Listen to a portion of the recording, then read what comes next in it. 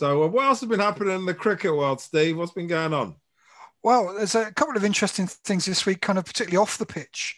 So the first thing is India appeared to have announced that the World Test Championship final will be in Southampton and not at Lords, Yes. because of the need for a COVID bubble restricted place, and it's There's a hotel on the ground, isn't there? Yeah, the hotel on the ground means that it can be tightly controlled. So I don't think the International Cricket Council were quite banking on the Ageas Bowl being the venue for the World Test Championship. They probably wouldn't have been in their top 25 venues in the world that they would have picked. But nonetheless, having said that, spectators will be at an absolute minimum, so that the advantage that Lords would have had with the size and the number of spectators, that's negated. That's true. The climate is possibly more reliable on the south coast, as well as the hotel being on the ground. Certainly I don't think that either side will be disadvantaged by the pitch. No. I think it will favour both spin and seam, and both teams have that. Yeah, it's a pretty decent place to play cricket, I think. I think it is, yeah. It's a little bit more tricky to get to the Lords. Yeah, but the spectators are not going. That's true. So that was an interesting development this week. As we mentioned as well, Mac, the Pakistan Super League, there was, again, COVID related. There was a bit of an outbreak of COVID amongst the players, and they decided to pull the curtain down on that. Certainly for the time being, they're talking about restarting it later on. But again, the cricket calendar is so crowded these days. Full. Yeah. Will everybody be available to play?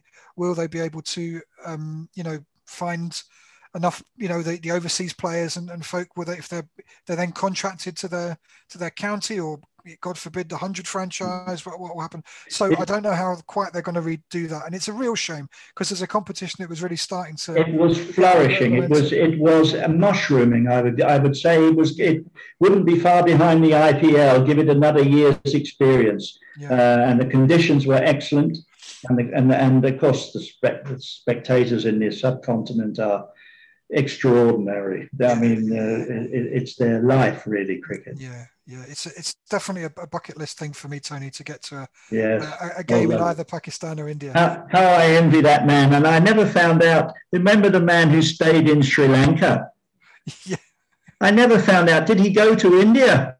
I don't know. I may have done. Tell us the story, boys. What are you talking about? There was this guy who, when England went to Sri Lanka, he was going to go home on the plane when COVID broke out, and he decided no.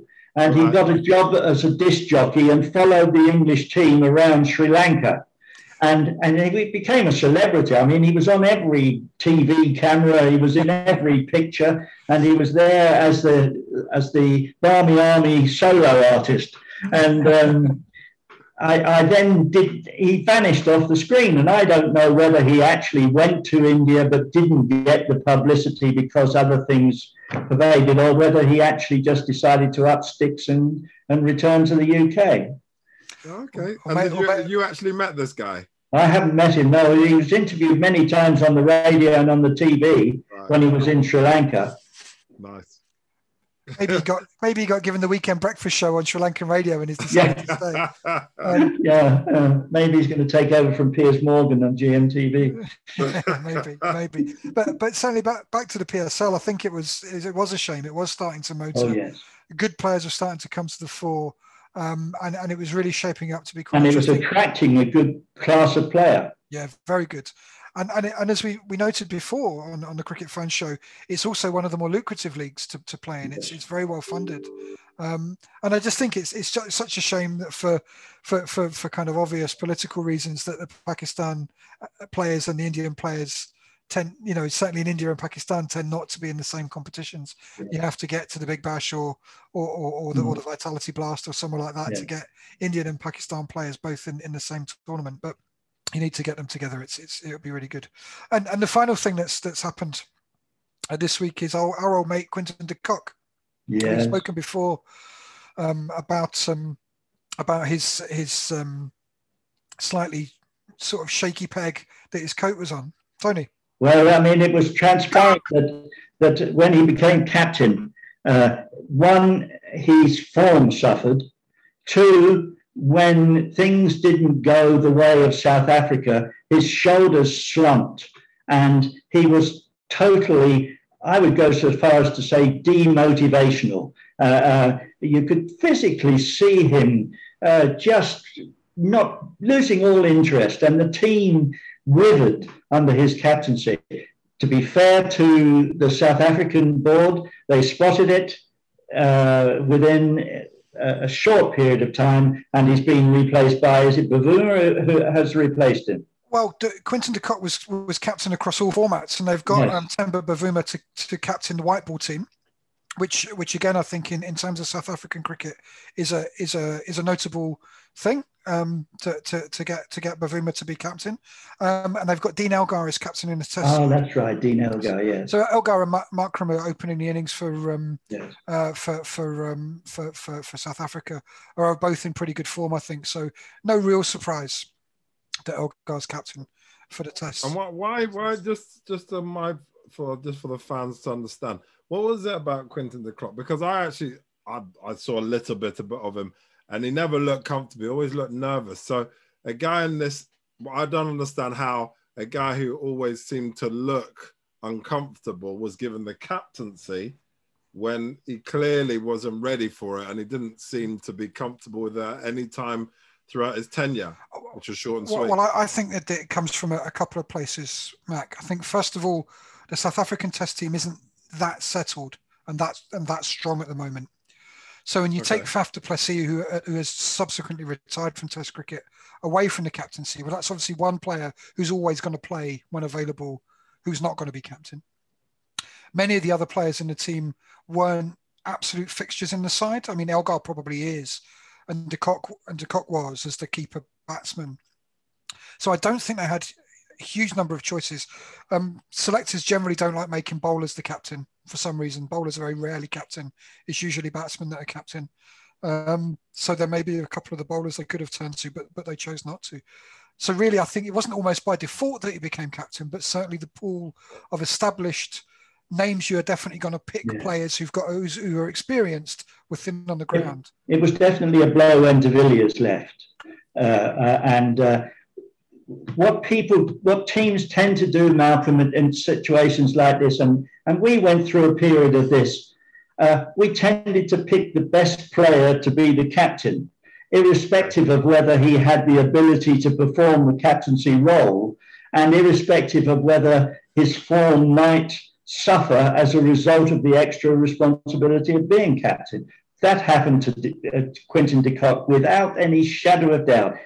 He was a pale shadow of himself when he became captain, and plainly was not suited, as Steve says, to either the motivational role or, I would have to say, I didn't see a lot of him captaining in the field, but he seemed to be a trifle naive in his field placings, and didn't trust his bowlers. He didn't converse with his bowlers enough to decide what fields to be set. God knows what would have happened if he'd had Jimmy Anderson or Broad there. They would have probably taken over the team. But he's a fine fellow and a fine player, but just not captaincy material. Yeah, so I don't know much. I mean, still, I'm sure you'll build on this, but for me, I always saw a guy who the responsibility was too great. So the decisions that you have to make as a captain have to be clear and defined, right? And you have to be happy with that decision because it's on your head. Your head's above the parapet.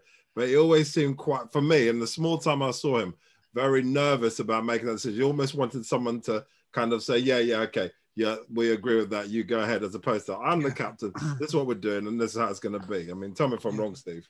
No, I think you're right. And I think very often when players become test captain, particularly test captain, they do have a period at the start where they can seem a little unsure of themselves, particularly if they've got guys in the team who are really experienced and, and that can be tricky for them to settle. But usually after a period, particularly when they work with the coach and they review their performance and they talk about it, they generally find their way of captaining. I think Root, to be fair, went through a bit of a period where he needed to find his way and his voice as captain, and has obviously become a fine Test captain now, a very, very good one. And I think for de Kock, they probably felt that he wasn't going to reach that tipping point, and that actually, as you say, instead of growing into the role started to subsume him a bit, and it was always, and they were in danger then of losing not just a captain but a player in the medium term.